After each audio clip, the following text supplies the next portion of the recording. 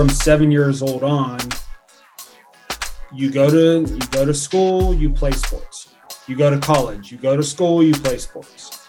You go to the NFL, you play sports. And that is now your job, which is, one of the greatest jobs in the world, but there's not many that have the ability to do it. So we'll get right into it. Today we have a really cool guest. His name is Tyler Urban. Tyler is a NFL agent with Roc Nation. Tyler played college football at West Virginia, spent a little bit of time in the NFL. Really excited to talk with Tyler. Hope you guys enjoy the show. What's up, guys? Welcome back to another episode of Identity Impact. We're here with our very special guest, one of my good friends, Tyler Urban. Tyler is a NFL agent with Roc Nation. Played a little bit in the NFL. He's a West Virginia University Mountaineer, ex-football player. Won't hold it against him. I know Colin's a Pitt guy. But Tyler, welcome to the show. Appreciate you coming on, man. Yep. Thanks for having me on. Yeah, so I know I'm excited to talk a little bit about your transition, as we always do with who we have on, but very curious about the agent industry. I was once upon a time an industry I was looking to get into, so I'll have some questions on that. But excited to get you on the podcast, man. Excited to learn about you and your story a little bit. For sure. So quick background on Tyler. He grew up in a rival town of where I grew up. So I'm a Penn Trafford guy. Anyone who knows the Western PA area. I grew up in Penn Trafford. Tyler is a Norwin guy. So big time rivals. We played against each other in high school, have a ton of mutual friends. We kind of just became close over this entire football process. So I've known Tyler for years. So let's just get right into the podcast. Let's just get right into this interview. Ty, tell us a little bit about how you grew up, when you started playing ball, kind of when you fell in love with this game.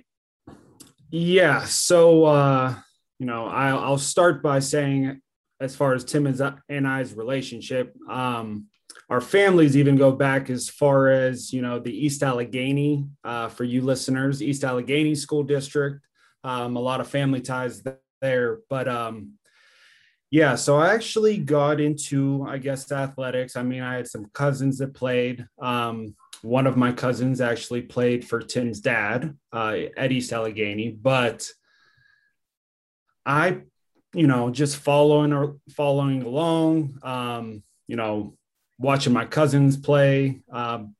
Oddly enough, my first sport was actually soccer. Started playing soccer when I was about 5 years old. My sister played, so she was older than me. So it was just kind of one of those things, let's play soccer. Neither of my parents really, I think my dad played like peewee baseball and, my mom did swimming. So there wasn't really much carryover in either football, basketball, soccer, what have you. But got into soccer, played all the way into middle school. And then, during that time, I also got into football when I was about 7 years old, started playing basketball, probably about 10 years old. And it's just weird to see how, a lot of that is just your childhood friends, why you get into certain things. So soccer, I got in because I had an older sister. Football, I actually moved to the school district, Norwin School District from East Allegheny, and went into first grade, second grade with some friends that were playing football. I ended up playing football. A few years later, Mike Shanahan, who we all know here on here. We have to get him on the podcast. Sorry, side note there. I became friends with him in I think third grade. I was one of the taller kids in school. His dad recruited me to come play basketball. So that's how I ended up playing basketball. But it's interesting, the youth sports. But it's good. It's everybody, I think, gets into sports. It keeps you busy. It keeps kids busy, but it also, you have a lot of friends, and it's a lot of I don't want to say social event, but it's it's something to do with your friends. It's purely fun based, and I'm sure we'll get into this later, but that is the most purest version of, playing sports, is you're just having fun. So obviously you go through all these youth sports, your middle school years, you get into high school. When did you realize like, I'm going to get a scholarship to do this? Like I'm pretty good, you know, and anyone who doesn't know the area, Norwin isn't necessarily known for the best football on the planet. Hey. When Tyler was there, Norwin was a powerhouse. I mean, they probably made the best run in the history of Norwin. Him and Mike Shanahan, a guy that we just talked about, were two of the highest, biggest recruits to ever come out of this area, especially for that era of football. And they turned Norwin into a powerhouse. I remember a semifinal game you guys lost on that. What was it? Like a botched kick return or something insane. And not to open fumble in overtime on the 2-yard line. So that's kind of how his high school ended. But when did you realize like, hey, I'm going to turn this into something? I'm going to get a $200,000 scholarship to go play football. When did that get real for you? So I guess the transition started actually, I'd say probably 6th or 7th grade. So I played soccer, football, basketball growing up. I remember, and this was probably multiple times, where I could legit play 2 soccer games and a football game in one day, or like 3 like indoor soccer games and 2 basketball games in the same day. But I think soccer was probably best at soccer, but I made a cup soccer team. And the coach, I remember, and you know, how old are you in 6th or 7th grade? But like 12, 13. Yeah. The coach said, well, you got to pick, you know, you can't play football or basketball. Like you either got to play soccer or that's it. And I was like, so basically I got to choose soccer and give up both basketball and football, or I could play basketball and football and leave soccer. So I left soccer. And then, you know, getting into high school, it was interesting. You know, I was always one of those kids that just grew like my 3 inches every year. Like I never had that growth spurt. I never had any of that. So, you know, in middle school, like 7th, 8th grade, like I was just kind of average. I mean, I was tall, but I wasn't the tallest by any means. And then got into high school.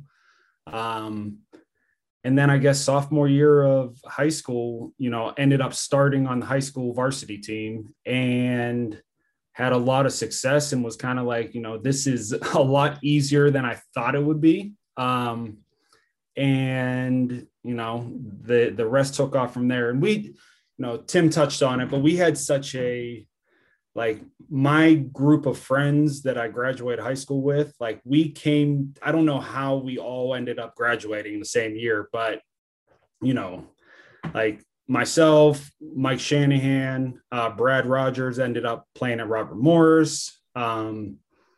We had Hunter, who went to Clarion and then came down to West Virginia.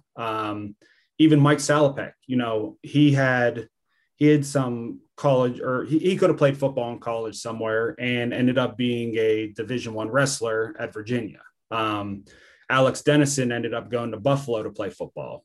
So we just had such a Adam Dominic went to W&J. Like we had a lot of people find success in college that were on our team. And somehow we just came together, and it oddly enough, like, I mean, Alex, Mike, and myself Mike Salopek were the backfield and myself. And I mean, we averaged probably about 6'2" in high school. Our offensive line, you know, they were probably average about 270. Adam and Mike Shanahan were the wide receivers. They were probably at the time like 6'2", 6'3", 6'4". So how we all came together, I don't know, but it ended up working, and we ended up being pretty successful there in high school. And to touch on even the high school experience, and I think that's probably what started this to get me into, you know, thinking, okay, like I have bigger, you know, aspirations than just playing high school football, was there was a chance I almost transferred in high school to one of the private schools, Pittsburgh Central, in I think it was somewhere around like during my sophomore year, and things didn't work out, and ended up staying and finishing my high school career at Norwin. But just seeing, and I guess that was my first taste of what happens here, like what high school football and what opportunities can open up by playing sports. So you're at Norwin, you finish playing, had a ton of success there, big time recruit, have all these different offers.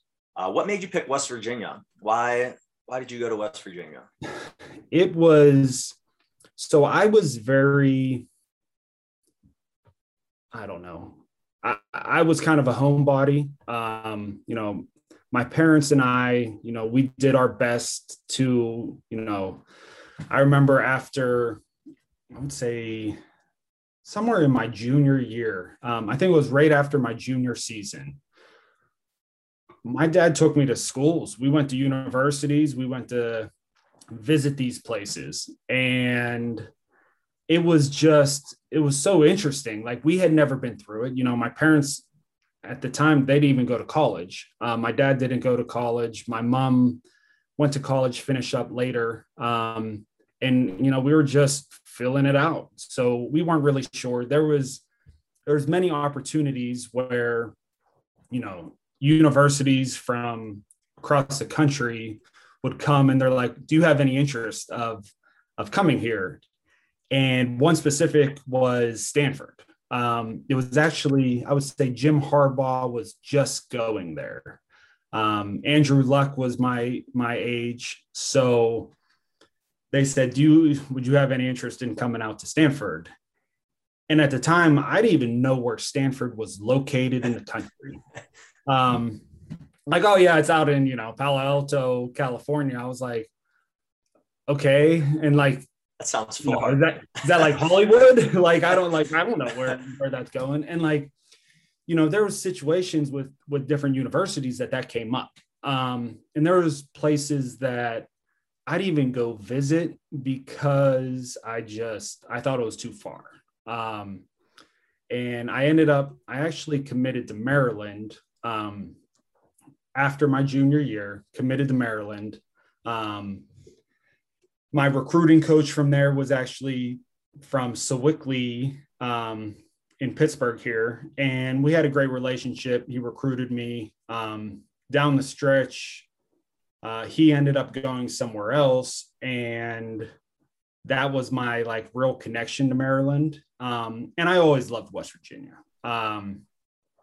One guy that recruited me, Tony Gibson, who's now the D coordinator at NC State. But Coach Gibb, he was the man. He recruited me as well. Yeah. I love that guy. Gibby, Maryland and West Virginia played one another. This had to be like late September and of my senior year of high school. And Gibby said, West Virginia blew him out. And he said, do you want to be the hammer or the nail? Yeah. For the next 4 years. And I was like, I'm interested, I'll say. He's like, do you mind if I recruit you? I was like, go ahead. Like, at the time, I still wasn't really, I wasn't going to turn him away, but I was still committed to Maryland at the time. And he ended up recruiting me. They came to a high school playoff game, Rich Rod and Tony Gibson. And I remember the day after, I got a call from the head coach of Maryland asking why Rich Rod and Tony Gibson were at my high school football game. And I said, well, Mike was on the team, Shanahan was on the team. And I was like, they were going to see him. I mean, I think we were playing against Woodland Hills. So there was players around. I was like, yeah. They could have been here for anyone. But it was just crazy. West Virginia ended up going on. They had the upset loss against Pitt where they could have went to the national championship that year. Ended up the being 13-9 game. I was at that game, by the way. That's the most famous game I've ever been at. All right, everybody move on. So they cannot move on. Pitt fans hold that over everyone's head. That one win in time where Pitt. Hey, that's what us Pitt fans have to do. We don't get much going on here. We gotta relish the upsets that we get. Yeah, the 9-time national champions, and nobody's been alive during the nobody's lifetime was the last time they won a national championship. But so they ended up beating Oklahoma in the Fiesta Bowl. Rich Rod and Gibby end up going to Michigan. They recruited me there for a second. One of our other fellow Western PA guys was also being recruited to Michigan at the time, Terrell Pryor. And I think there was something that went on with, recruiting and all that type of stuff. So they kind of fell off a little bit. And Michigan was always my dream school growing up. I always wanted to go to Michigan. But, Coach Stu became the head coach of West Virginia, and he had been recruiting me. He was on staff at West Virginia the entire time. So he was always recruiting me. And I remember he came up. I went there on my official visit. He came up and sat with me during basketball practice my senior year. And it was him, Coach Castile, Jeff Castile, Coach Kurlavich, Coach Dunlap. I remember they all rolled into basketball practice. 4 coaches, Coach Stu being the head coach. And it was snowing outside. I think we had a 2-hour delay that day. Like, it was crazy. And Coach Stu told the story like on signing day, like, oh, we trekked to, Norwin High School to come see Tyler during a snowstorm and all this, but it was snow and they walked in. I was like, oh shoot, like they're serious. Like they really want me here. And I remember he sat me down by myself and he said, so what are we going to do? Are you going to commit? And I committed and then ended up signing my, to go there about 2 weeks later. That's crazy. What a story. I mean, just overall, anyone who doesn't know the recruiting process, and I feel like a lot of our listeners are going to be current athletes or ex-athletes. So I'm sure the majority have gone through the recruiting process, but recruiting is brutal. I can't explain it. I mean, you're 16 to 18 years old, and it is the most business-like atmosphere that I think you'd ever have been a part of, to that point in your life.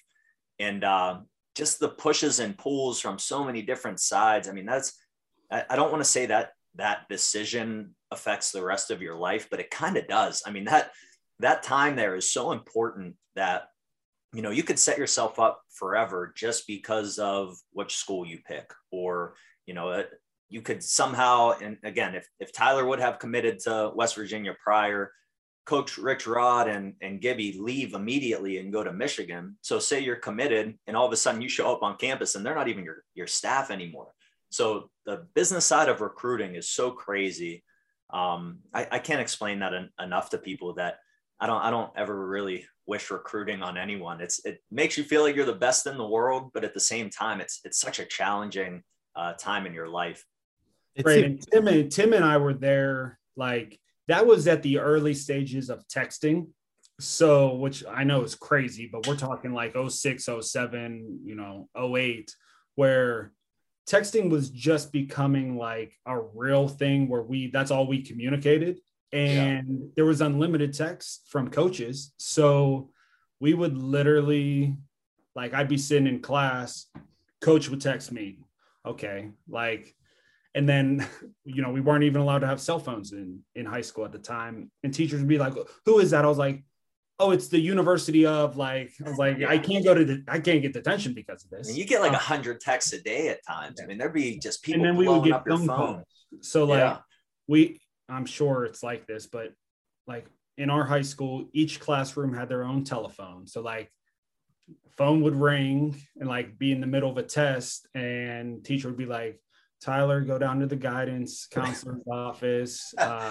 Those are And the I'm best like, calls though. yeah, because middle of everyone knows, like, it's like everybody knows that like why mid you're test, going down, and it's awesome. you'd be like sitting mid test. He's like, he's in the middle of a test, and they're like, well, the University of blah blah blah is here, and they're like, oh, all right. I was like, see, I can't, like, I need this to go to college. Like, this test is like optional right now. I got out of Spanish class, Mrs. Cunningham's Spanish class, and she's probably not listening to this. So I would tell coaches, they would ask me like, hey, when should I come in? I'd be like, second period, Mrs. Cunningham's Spanish class, please get me out of there and keep me down there as long as possible. I didn't care who came in. It could be Waynesburg. Like, I was going down there. It didn't matter. I was getting out of that class.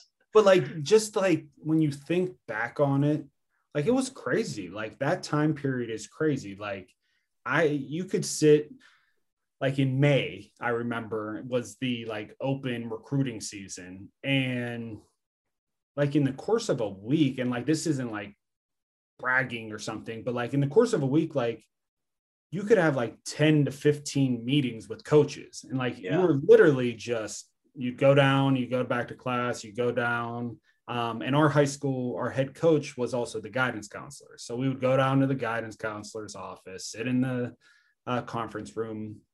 But I mean, it's just like, I remember I was so excited. Like, the first time I got a call from, or a text from a coach. My first offer was actually Toledo. Nice. And like, you were so excited. And then at the end, it was just like, wow. Like, especially, I remember the last month, because we were talking about the West Virginia, how all that went down, new coaching staff and all that. And it was like open season, because then everybody said, okay, well, maybe he might not go here. He might not go there, because there's coaching changes, all that. And he's a prominent head coach still. He was a coordinator at the time. He sat in the basketball. I watched all of my basketball practice, all of the girls' basketball practice in there, trying to, like, he was trying to recruit me. And we had to schedule a fake phone call from my parents to get me out of there so that I could go home for dinner.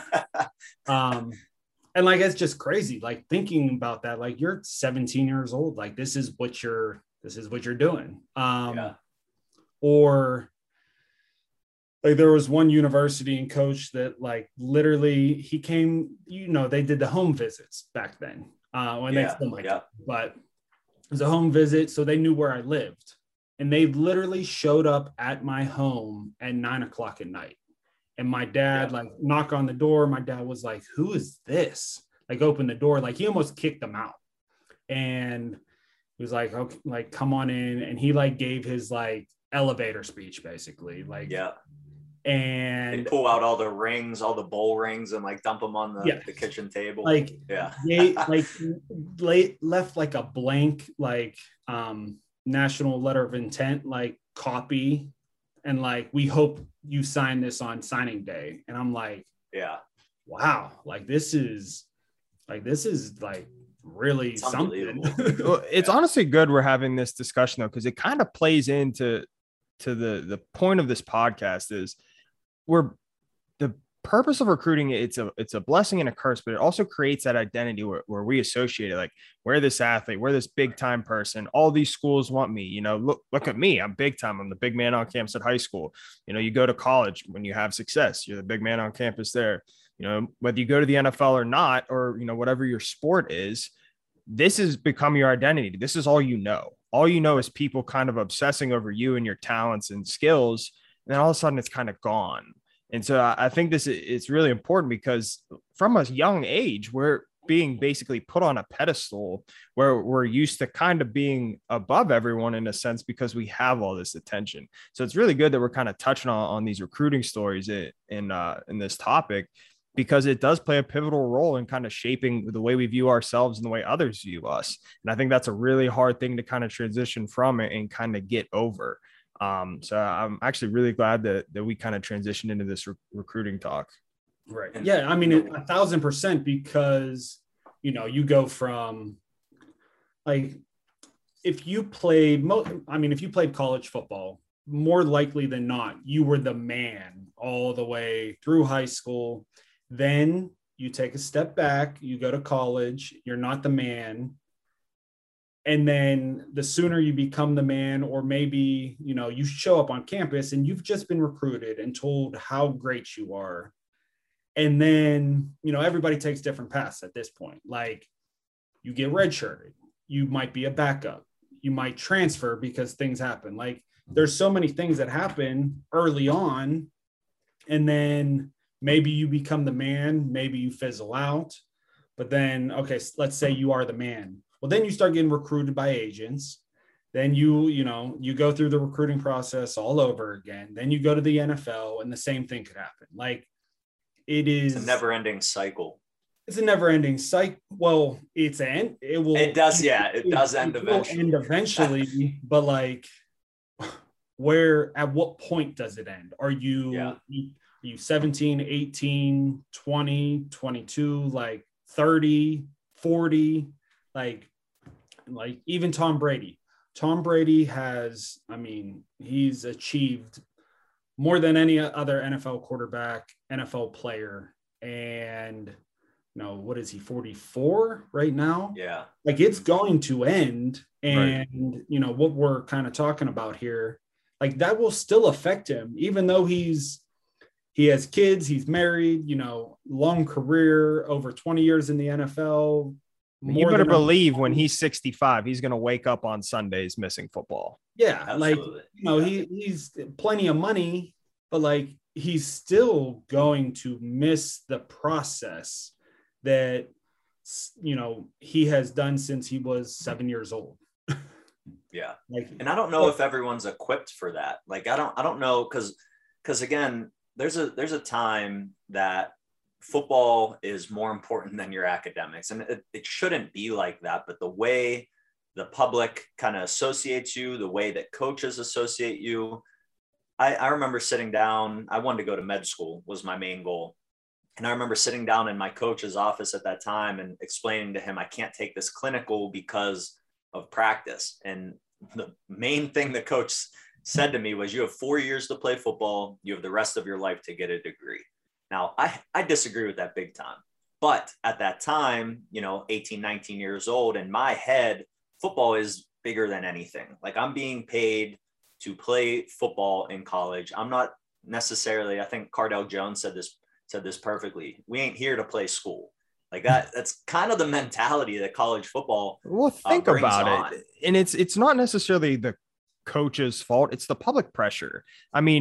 Athletic directors in universities are pressured, particularly big time universities. Their football programs have to win because they generate so much revenue. So if you're a head coach and a player comes in and says, hey, I got this statistics test that's really important for my major that I have to study for, or I got to watch, 10 hours of film against the University of Florida. Like, what is that coach going to say is important? Because if you get an A on your statistics test, but then you lose by 40 to Florida, that head coach is out. His family's moved. He's probably going to get a divorce. It's just the reality of what we live in.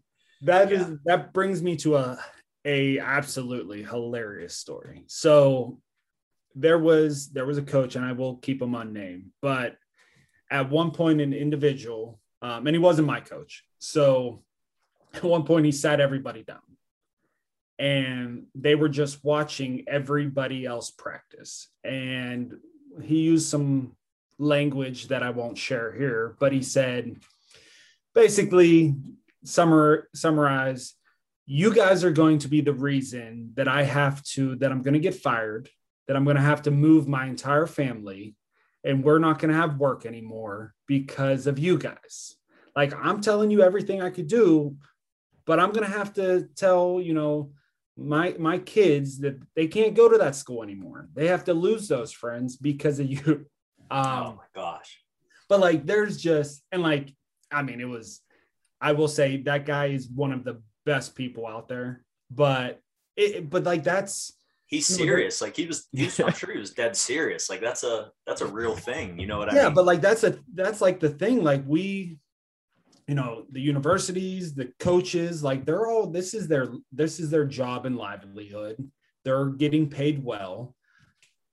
They recruit us to play football, basketball, whatever sport you may do. They recruit us to do that because if we're good, that helps them keep their job and get a new job. So they're not recruiting us because we could, pass the stats test later. Like they're recruiting us because, and that's the dilemma. I mean, that's athletics. That's college athletics. Like it's a real thing. It's hard to like kind of rationalize it any more than that. Like this is a real thing. Like this is a business. It's a $1 billion business. Right. Yeah. So you go to West Virginia. You're there around the time of Pat White and Steve Slayton as well, right? You played with those guys. I played with Pat. Steve had so Steve actually declared for the draft after Rich Rod went to Michigan. So you're part of the Noel Devine era. Was Noel the running back? Yeah, Noel, Pat. And you guys had a lot of success. I don't remember. Did you beat Clemson? Was it Clemson that you guys beat in an Orange Bowl? 70-33, right? Yeah. My senior year, we beat Clemson 70-33. Dabo almost got fired after that. Good thing they didn't fire him. But they got rid of the D coordinator did get fired. So that's when Venables came. So Venables came in that following year. Yes. So you basically, you guys are responsible for turning Clemson into this powerhouse. So it's crazy because like Clemson was just starting the rise. I would say maybe 2009, 2010. Like they were starting to like. That was Taj Boyd, CJ Spiller. Yeah. And Taj Boyd was actually committed to West Virginia at one time.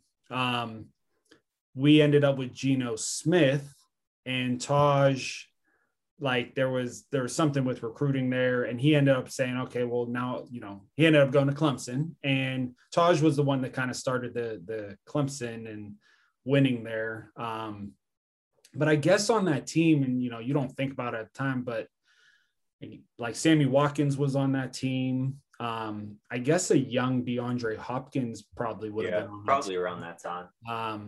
They had players. But yeah, we were down there in Miami at the Orange Bowl. I remember they got off the bus, and like we were always like West Virginia. We were always like the underdog. We were always the smaller team. We were fast, but we were always the smaller team. And they got off the bus. I was like, man, these are some big dudes. And like they had sunglasses on, like suits. Like I was like, wow, this is legit Hollywood. Ready to go. Yeah, I was like, okay, let's do this thing. And yeah, it ended up working out well for us though. Now, did you have, so going through all this, you're on top of the world. I mean, you're playing in an Orange Bowl. You were starting at that time. Were you signed with an agent, or were agents reaching out to you? Like, when did you know, all right, NFL, I'm going to have a shot at the NFL.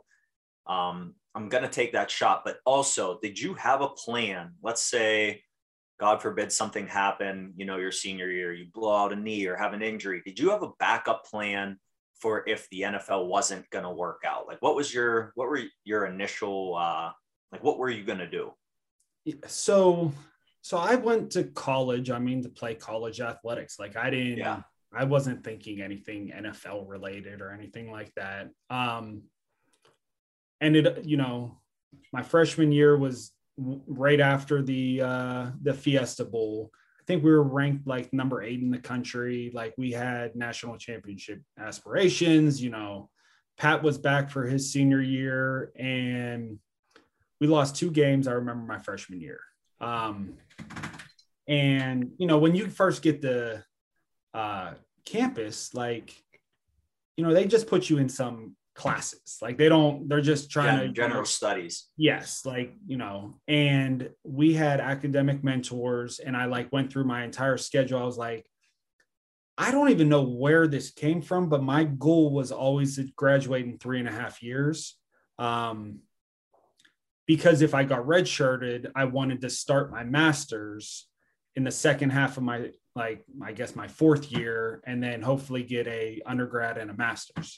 So we sat down, mapped out, and and I ended up, going into finance. So mapped it all out. That worked out perfectly. I had some injuries along the way that unfortunately derailed some things for me. I ended up starting a tight end actually game 1, week 1 of my freshman year. So, I was immediately kind of thrown into the fire. Obviously I wanted to play. So anybody wants to play, hindsight, like, yeah, if I would have got redshirted, I could have done this, that, and the other, but that's hindsight's always 2020. So freshman, sophomore year, going into my junior year, I legit felt that I was in like one of the best opportunities to then I started thinking about like NFL stuff. I didn't have that freshman year to change my body. I just went right into it. So I was about 235, 240 starting a tight end against some of these, 22-year-olds. Sophomore year, I gained weight. Going into junior year, I finally like put it all together. Like I had good weight on me. I knew the system. I understood playing tight end. I had never played tight end until I got to college. So I was learning the position, the first couple of years. And I really, kind of legit felt that I had a chance my junior year to really play well and go on to, maybe even leave after my junior year. Like that's how confident I was at the time. Game 1 of my junior year, somebody jumped on my back. I caught a pass, was running upfield. Somebody jumped on my back and my knee went into the ground, tore my PCL. We were playing Coastal Carolina. We were up big. It was the late third quarter. Literally all the starters came out the very next series. Like it was just one of those like freak accidents. I couldn't do anything. Like I didn't feel like somewhat normal for about 5 to 6 weeks after that. So I didn't really get into playing mode again until I think like late, somewhere right around Halloween. So, it took a while. So I almost like threw away that season. And at that time, as soon as you played after like a few games, like you burnt your red shirt, and I still had my red shirt, but I wanted to play football. So I ended up, playing and more or less wasting an entire season of ball. And that, that obviously that didn't sit well after the fact. And then the whole staff, offensive staff, head coach, were all let go after the season, got a new head coach. New head coach didn't even use a tight end in his system. This is Dana Holgorsen. Dana Holgorsen. Right? Yeah. So Dana comes in and, I remember in spring, he said, if you could play, I'll find a position for you. And at this time I was thinking, I'm like, I think I'm out of here. Like I'm going to transfer. I still got my redshirt year, so I could transfer, use that as my redshirt year, and then play my senior year somewhere else. And we had a meeting. I felt confident, and I ended up, sticking around, staying through the spring, did spring ball, ended up probably being one of the biggest inside receivers in college football my senior year. And then, agents started coming, recruiting me. Probably that started, I would say, junior year, maybe even like late sophomore year. Agents started just like, oh, I know this guy, or I know like a friend of a friend, or like those type of conversations. And then, I had teammates that were going on to the NFL. So like, that's how you typically get in touch with some of these guys, is like, one of their teammates from prior, they represent, what have you. So going into senior year, then that's when I was like, okay, this is it. I only got one more year left. And fast forward, I ended up then spraining my MCL in the last regular season game before the Orange Bowl. So then I actually didn't even get to play in the Orange Bowl because I couldn't run. My knee was all wobbly. So there was just, I graduated though. I graduated that December of my senior year. I had my finance degree. I signed with an agent right after the Orange Bowl and got right into training in January, right after the new year. So, yeah, it's such a weird time. And there's so much, my parents and I, we interviewed agents. We went through that whole process. Different process than college, but you obviously liken it to the same because you're being recruited, but now it's different. They're recruiting you to represent you to then play in the NFL as opposed to going to their university. Right. So, there's millions of dollars on the line with some of these negotiations as well. So these agents are interviewing you expecting, they're going to represent you, but they're also expecting, I'm sure, their return, you signing somewhere big. So that's an important thing to keep in mind there. Yeah. But at the end of the day, it all comes back to financials. Like in college, they're recruiting you so that you guys win, so that they get extensions, get new opportunities, whatever it may be. Agents are recruiting you to manage you, to, help mold you, and carry on your football playing career, but there's still money at the end of it. Yeah. Right. No doubt. So I want to hear a little bit about your NFL journey. You were in the NFL for a short period of time. What was that like? Did you leave voluntarily, or was it kind of like you got cut and you were basically done? Tell me a little bit about that. So, I did not, I went undrafted. I started getting text messages in like the 4th round and saying, "Oh, we're going to take you with our next pick." And then that pick would happen. They didn't take me. And then it happened 2 more times. I was like, wow, this is crazy. This is the NFL. So I ended up signing with Tampa Bay right after the draft was over as an undrafted free agent. And, this is where it's all connections. So Greg Schiano, who I had played against for 4 years when he was the head coach of Rutgers, became the head coach of Tampa Bay. That was the connection. He obviously had seen me for 4 years. So that's, they were comfortable. They wanted to sign me. I ended up, going through that time with Tampa. Then I got cut during a trade period. And when I got cut, it's the very what you see on Hard Knocks or whatever, grab your playbook, come with me. And it's okay, well, here it is. I've seen this on TV before. And I remember when I got cut from Tampa, my coach, my position coach, didn't even know. He had found out when the player personnel had brought me to his office and was like, "Really?" And that's how he found out I got cut. So, that hit me on the business side. This is really ruthless. And I actually got a little bit of a sour taste over it, just because it was I didn't do anything wrong. You heard it from anybody in the building. I didn't do anything wrong. It was literally just there's numbers, it just is what it is. So ended up going to Tampa, New England a few weeks later. And if you know anything about New England's defense and stuff, they always there's always Rutgers guys on New England. So Schiano recommended me to Coach Belichick with New England, and that's how I ended up with New England. So I went through, my time in New England.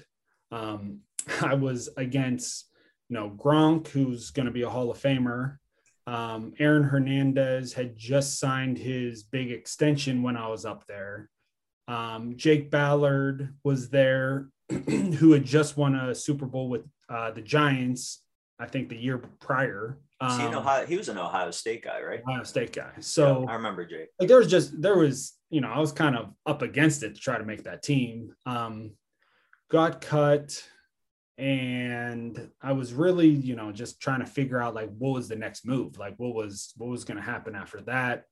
Had a workout. Didn't get the job. And that's when these knee injuries had come up. Like anytime you do a scan, you could tell that I had knee issues. And both of those, my PCL and MCL were both to the same knee. So like when they would do those, tests that the trainers do, like you could tell like, okay, you have issues. And that's, that kind of, I could have kept sticking it out. I could have kept trying to like bounce from place to place or, workouts and do all that. But I had an opportunity to go back to West Virginia to get my master's degree and coach, be a GA coach there. So like the timing was coming up. It was I think it was like November, December. And at literally like the 11th hour, I said, you know what, I'm going to go coach at West Virginia, get my master's. So like January, like 4th or 5th, I went to West Virginia and immediately started, coaching and working toward my master's. What was your master's in? I started with athletic coaching education, but I got it in sport management. Okay. So that's kind of how all the agent thing kind of kicked in. So the agent stuff was very like, at one point, like finance was great. I graduated, but I didn't want to sit behind a desk and do all that. So at one point I was like, you know what, I think like athletic director, like something like that started to interest me.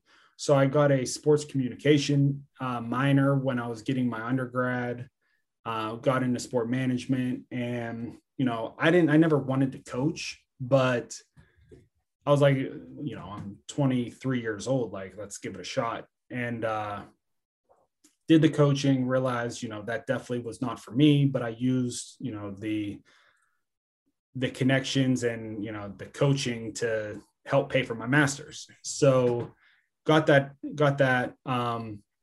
and some former West Virginia guys that like, they actually recruited me when I was coming out of college to manage me, to represent me. They were like, why don't you try the agent business? I was like, the only thing I knew was, and everybody knows it, is Jerry Maguire. Like, that's the only thing you can think of. Like, unfortunately, that's what we have been limited to, is being Jerry Maguire. So, they had an opportunity for me. I went and got into the agent business. And literally it was just like that. Like, everything is networking and everything is, just along your way, you never realize who you're going to come across that, can help you later in life. So that's right. One thing, is like always everything's an open opportunity. And I was young, so it was like, what do I have to lose? Like, it's right. There's nothing else. Some of the recruiting that you went through, some of the stuff with the NFL and the agents that you dealt with there, you meet so many people. So I'm sure you held on to those connections, but that kind of set you up for, what you do now. I mean, just your experiences there, you can kind of take those things and apply that to how you recruit guys, how you kind of do things, in your business now. Right. I think that's such a cool thing, because you see so many sides. You see the good things, you see the bad things, so you can kind of pick and choose how you want to mold yourself. Right. I've seen it as a player, a coach, as an agent, as like I've seen it now. So there's not much that, I haven't just like, I'm not naive to anything. And just kind of seeing how like the business, like it is a total business, and realizing that. It was, I got into it around, what was that? About September of maybe 2014, and been in it ever since. But yes, like what you said with the connections, like, these scouts were interviewing me when I was a player, and then now, dealing with them with my clients.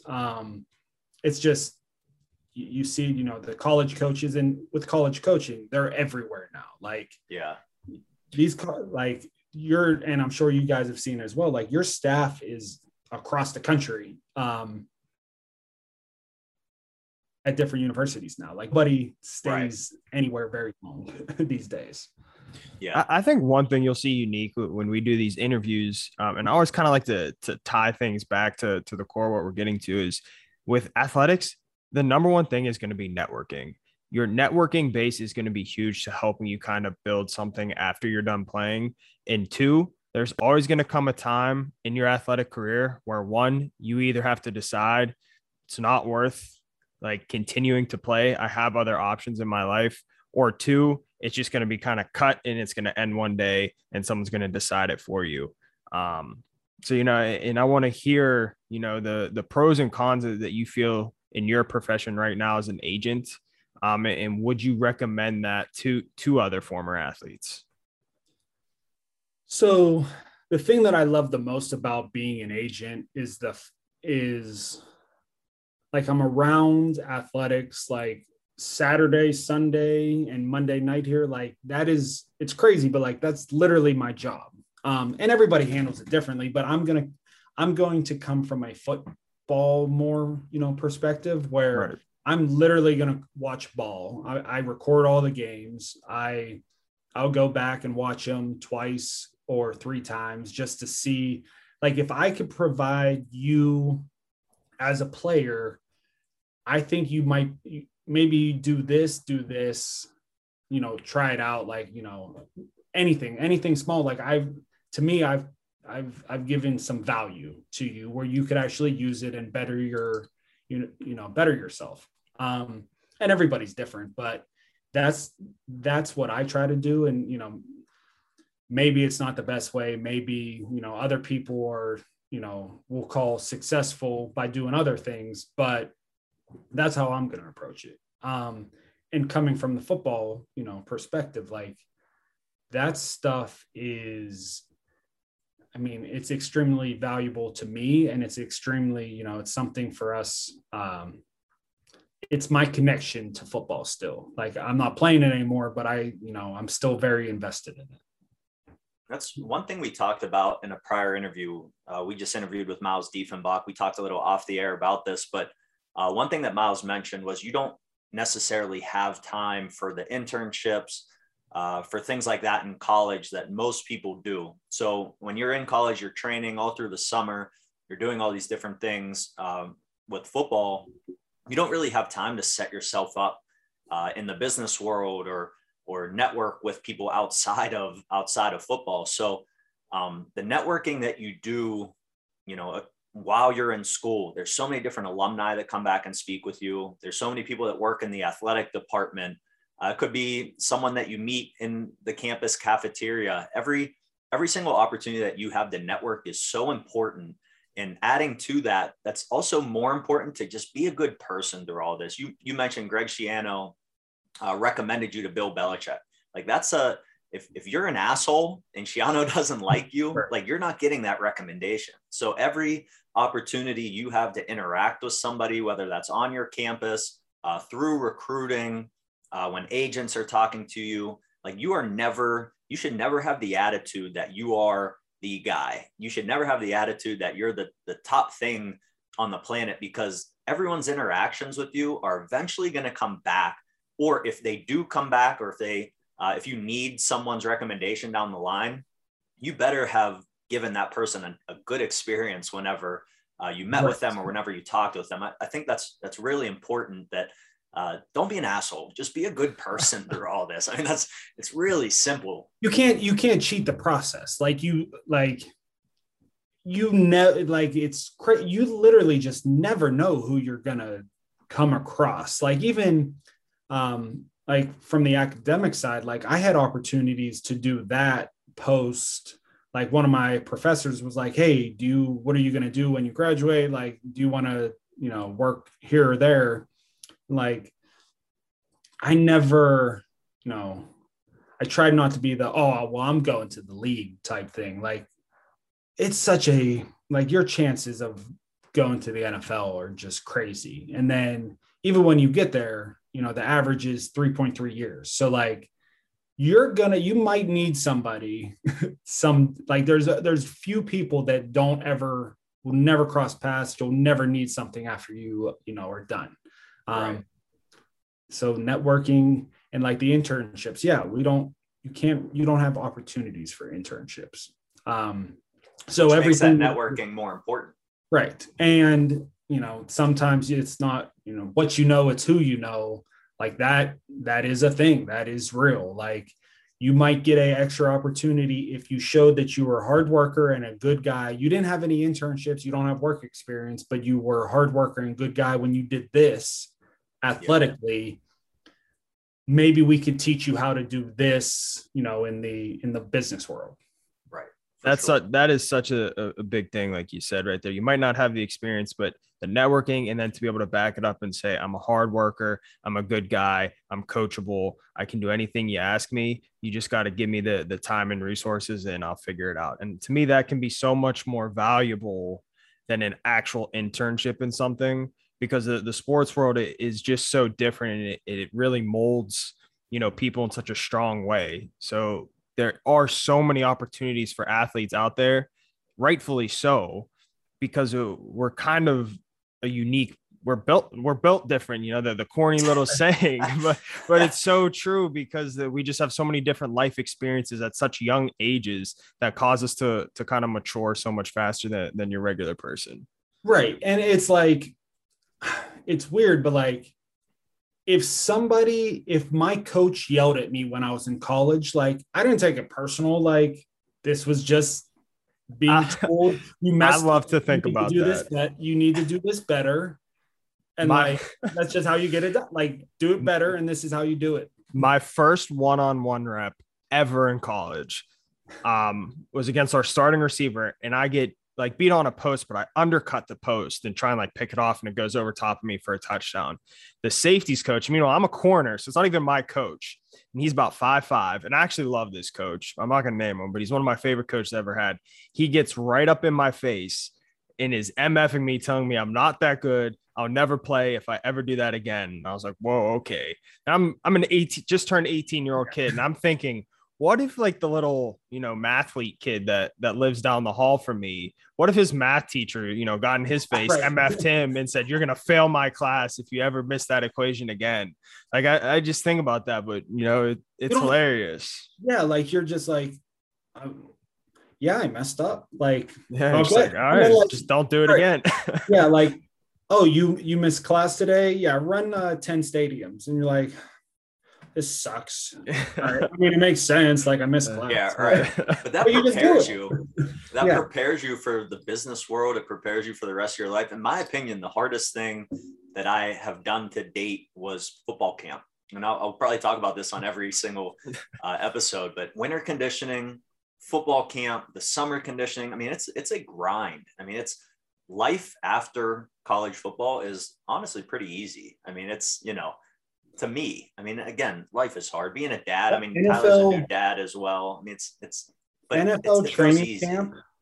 NFL training camp is like 6 weeks long. Like, especially when you're a rookie, like you're a low man on the totem pole, you're trying to put like the mental side of it, and then just the sheer amount of time.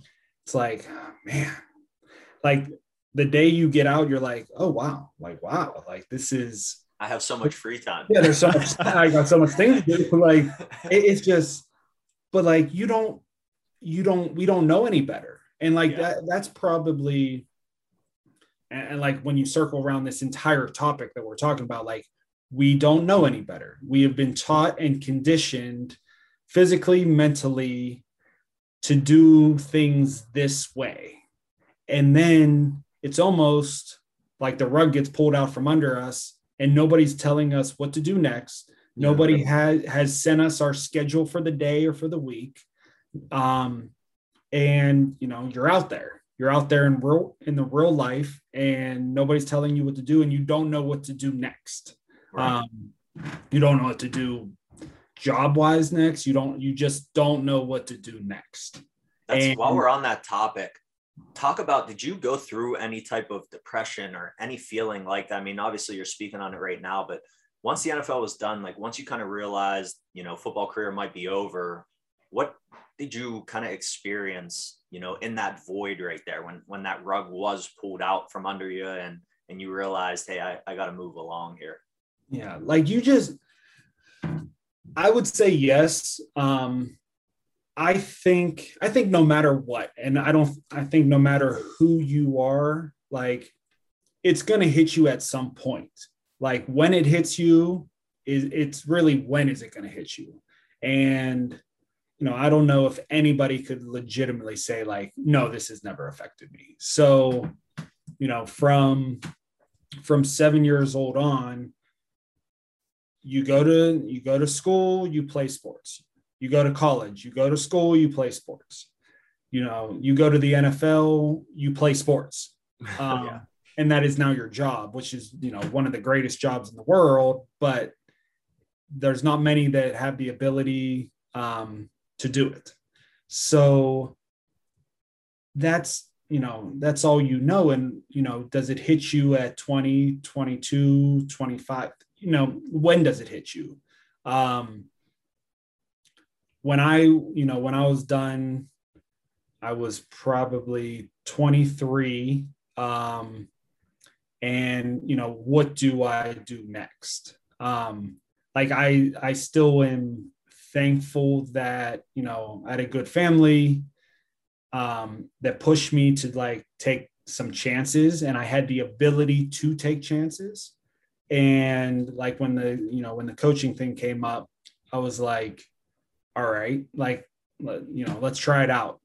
But between September and January, like, I was just floating in space. Like I was literally just taking up space. Like, what do I do? Like, what should I do? Should I commit to still playing football? Should I move on? Like, what do I do? And like, I literally started, it was the new year, new me. Like I literally, the new year, like, all right, we're going to go get my master's. And because that was the ultimate, like, goal was still to get a master's. So right. It worked out that I had a plan, but no, that, September to January, like you're lost. You don't know what to do. Like you go back, I'm sure you've seen these guys at your college, like you go back to college and these guys are still hanging around and you're like, what are you guys doing? Like, yeah, go do something. But it's going to hit you. And it hits like fresh college grads that just, went to school and got a college degree. Like they might not know what jobs they're in yet. So I would say, like, I've seen it now from an agent perspective, like looking at players, like they really don't know what to do because you don't know. Like I helped a guy build a resume. He didn't even know how to build a resume. And then you're 28 years old and you're building a resume and your only work experience is playing for the Pittsburgh Steelers. Like that's great if you are doing something in sports, or maybe like, how do you use that? And like,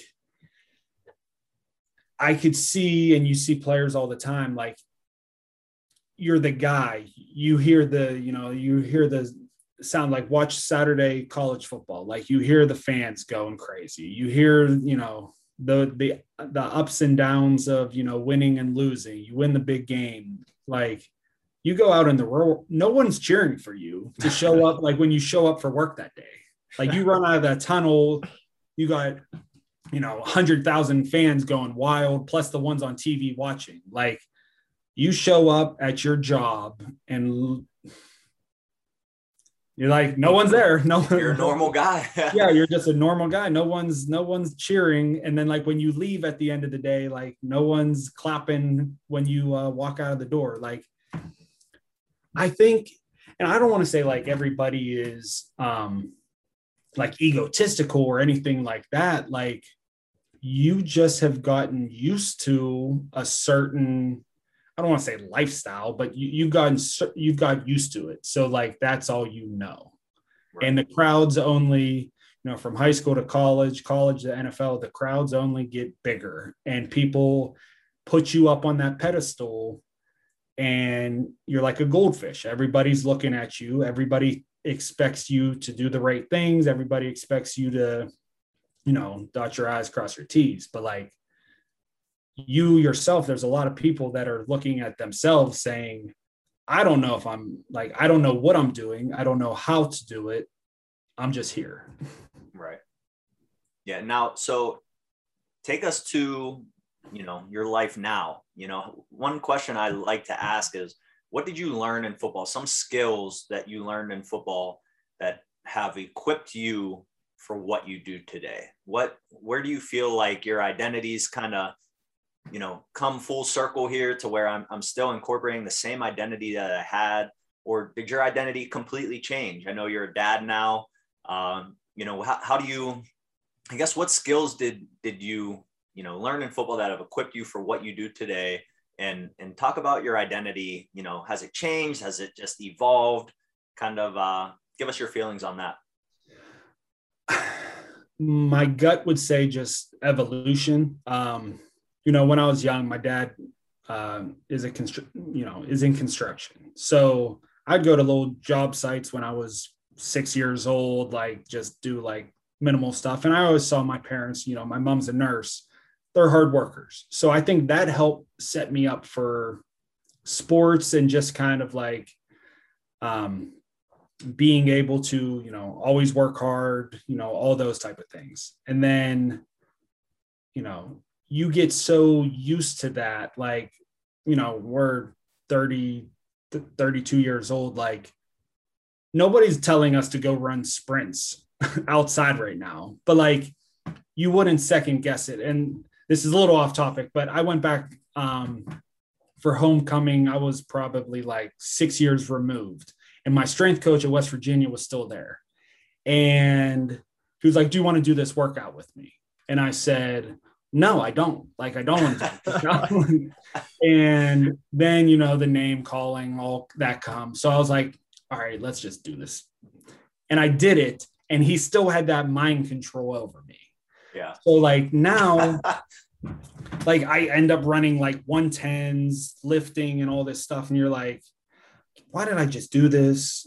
But we're so conditioned.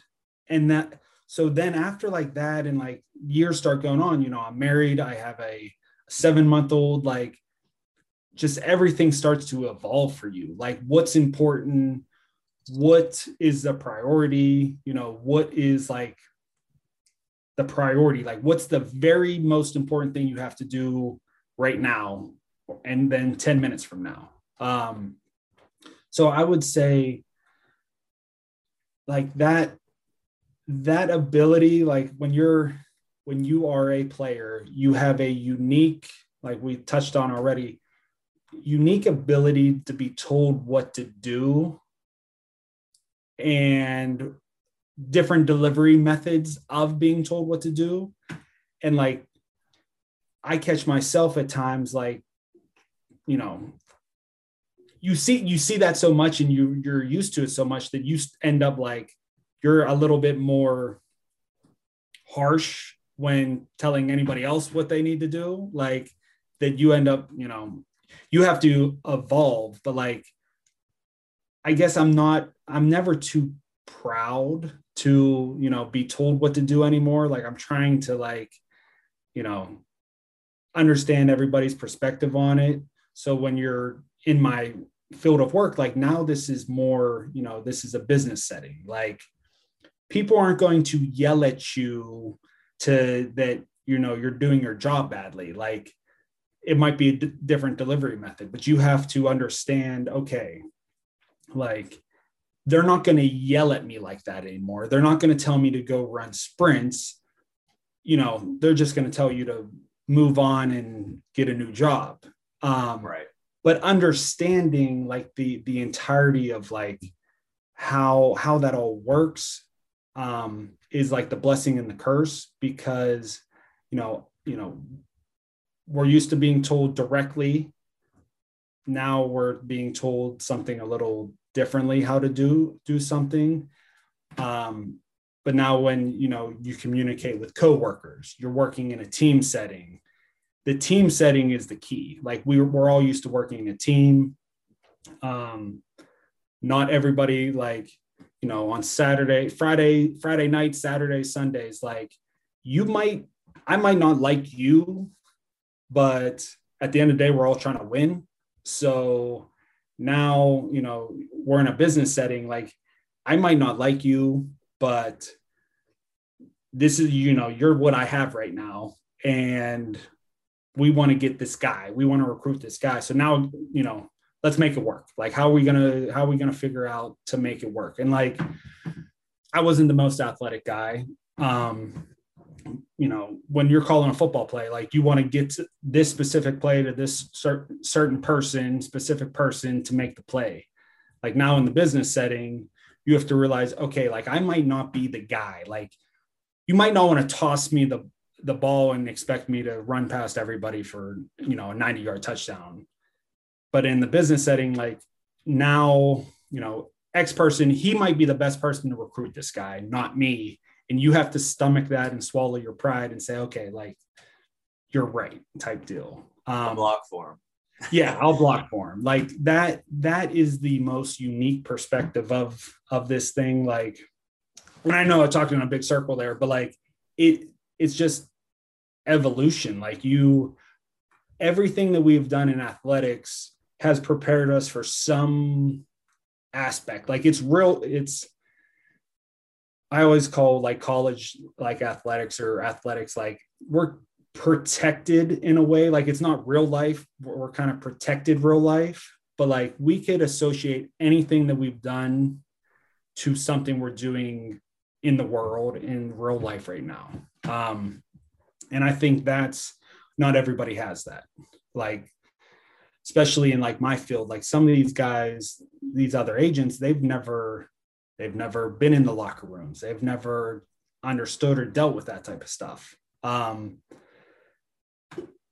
that's how, you know, I like to, you know, do my business. Or even when you're doing, you know, training, like, you know, you've actually done it. So you know, when guys say, well, we can't do that, like, that's impossible. Well, I mean, I've done it before. You can, you could do it. And it brings me back to my strength coach in college. Like they used to do, like, they would like come up with random workouts, but they always did the workout beforehand to see like what worked and didn't work. Like, is this kind of a little too much or not?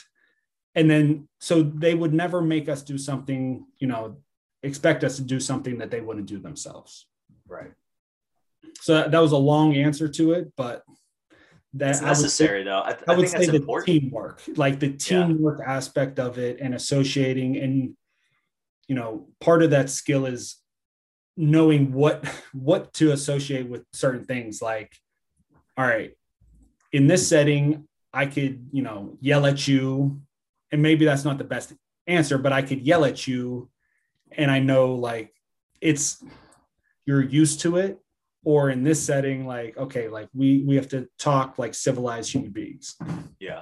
And I think too, you have to, ex-players, like when you do go out into the real world, channeling that energy, thinking about what you have learned from your experiences, I think can really help you from a mental standpoint. I mean, when you tie this all back to football, you know, how do you compete nowadays? Well, you're competing with other agencies trying to get a guy that, you know, sign a guy that you want. There's a perfect tie-in. That's how I channel my competitive energy.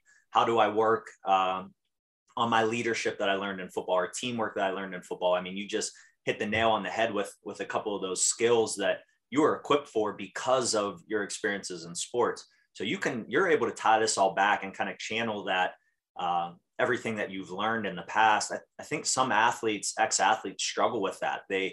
They think of this new world that they're in as completely different, and they can't really draw that comparison and use the things that they are equipped for. It's almost like, you know, they're in this new world. Well, you have to make those connections to help, you know, kind of give yourself a mental break and kind of transition you like, hey, I'm used to this stuff. I'm how we mentioned this before. I am built for this. I can do this. I can make this transition. I think that's so important. And everything you talked about, how you said may have been a longer answer, but it's all necessary. I mean, those are all such important things that you hit on there. Right. And I would say, you know, I'm not perfect. And I'm not perfect. I won't be perfect tomorrow, but we have to, you know, you're constantly, Rome wasn't built in a day. So you have to continue to like find those connections and realize certain things. Then, you know, it will help you in, I mean, I would argue every aspect of your life in one way or the other. Now, where can we find you? If someone wanted to look you up, ask you any questions, you know, some people listening, hey, they might want to become an agent. You know, they might want to hear about that process. Where can we find you? Social media, Twitter, Instagram, give us, drop us a name. Instagram and Twitter are both just Tyler Urban, one word. And then on LinkedIn, Tyler Urban. So you could reach me out at any of those platforms. Awesome. Ty, thanks again, man. We really appreciate it. And hopefully we'll talk to you soon. Thank you. Thanks, guys. Hope you guys enjoyed the podcast. Big thanks to our special guest, Tyler Urban with Rock Nation. Also, as always, thanks to our interns, Zach and Max. There's life after the field, and sometimes in the field of life things can get real, but you continue to live, continue to thrive. Don't sit on the sidelines and let it pass you by. You are more than an athlete. Remember that in everything you do, you're born to make an impact. Your identity is deeper than your gameplay, so you should treat every single day like it's game day. Cause all the words should stay set for you to shine. Block out any other thoughts that tell you otherwise. Intrinsic value you're created with a grand design. That means your humanity cannot be minimized. And these are all facts. There's way more to you than just scores and stats. And when you need a reminder of that, tap in with Identity Impact.